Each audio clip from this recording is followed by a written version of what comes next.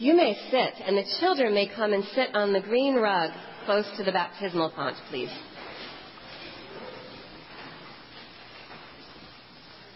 Right there. Right there. Right on the rug around the font, so that you're facing the same direction as most of the grown-ups. And just for now, refrain from touching all that cool stuff in front of you. There will be a moment for that. I have a story for you. Are you ready for it? Okay. Once upon a time, a long time ago, and it wasn't your time and it wasn't my time, God got things started. And there was night and there was day, and there was earth and there was water, and there was moon and stars. It was beautiful. And God sighed, too deep for words. And when God sighed, the Spirit moved over the waters of creation, and the Spirit, moving over the waters of creation, started to connect things one to another. I'm going to step through. The Spirit moving over the waters connected things far, far across the land, because the breath of the Spirit, the breath of God, is love and goes far, far to the ends of the earth. Will you hold that for me? Once upon a time, a long time ago, and it wasn't your time and it wasn't my time. We don't know why God did it, but the God who got things started decided to make creatures. Pretty cool, right? So God made fish and lizards, very big lizards that don't even live anymore, and little ones, maybe like something that could live in an aquarium in your house. And zebras, and giraffes, and buffalo, and cows, and eventually cats and dogs. And that was pretty great.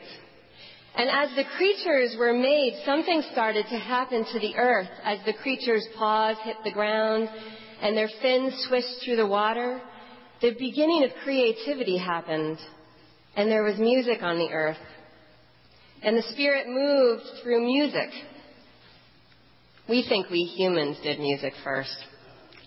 I don't think so. I think the Spirit did it through the first bits of creation who knew how to breathe. And the Spirit connected us one to another through the power of creativity. Now, once upon a time, a long time ago, before your time, before my time, God decided to make humans. How great is that?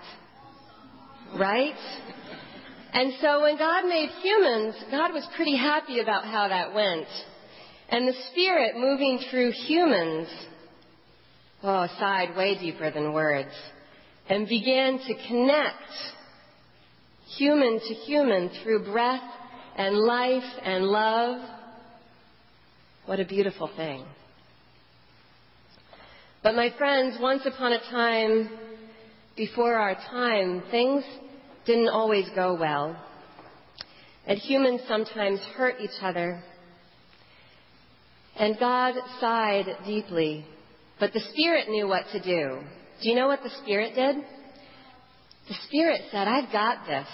And the Spirit started to speak to people in dreams. And those people were our prophets. And the Spirit told the truth to people in dreams. Will you take that? Actually, that one will go even further. Will you take this one? The Spirit told the truth to people in dreams and inspired those people to go tell the truth to other people, the truth of what was going wrong and the truth of how to fix it. And then the Spirit began to connect people through the power of truth. Got it?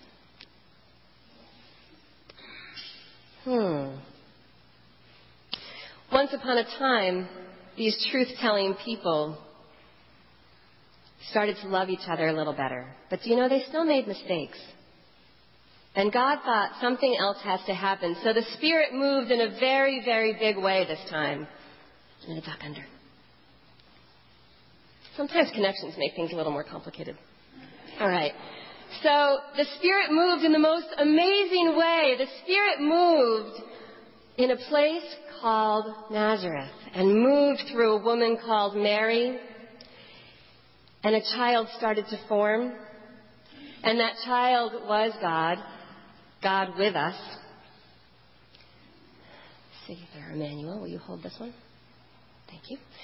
Emmanuel, God with us, joined us and walked around this earth, making connections with the power of the Holy Spirit all over the place. And it was a beautiful, beautiful thing. But once upon a time, a long time ago, in Jesus' time, before your time, before my time, Jesus did die. And Jesus came back to life and spoke with his friends for a while, but then went to heaven.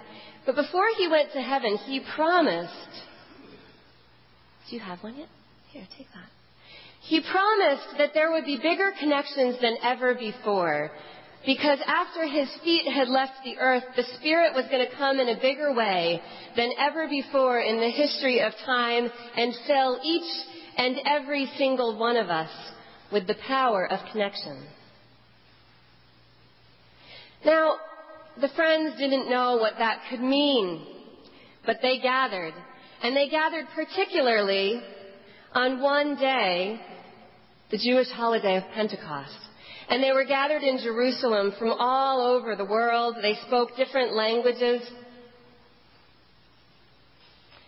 They didn't all know each other. But they were waiting for the Spirit, some of them, those who knew about Jesus and knew about Jesus' promise that an advocate would come. And as they gathered with people from all over the world who they did not know or understand, a great roar happened. You heard this in that first reading. A great roar of wind. Flames landed on each of their heads. They didn't know what was happening, but they knew that they could understand each other's words. The Spirit had filled them with understanding and power, and as they spoke of the goodness of God, understanding happened, and understanding is love and connection. And the Spirit kept connecting people on that first Pentecost, and the church was born. Do each of you have one yet? Oh, I'll take these. Thank you. And so, once upon a time, not so long ago, it was your time and my time. Do you have one?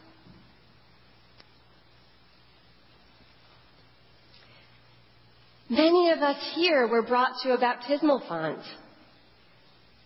Raise your hand if you were brought to a baptismal font.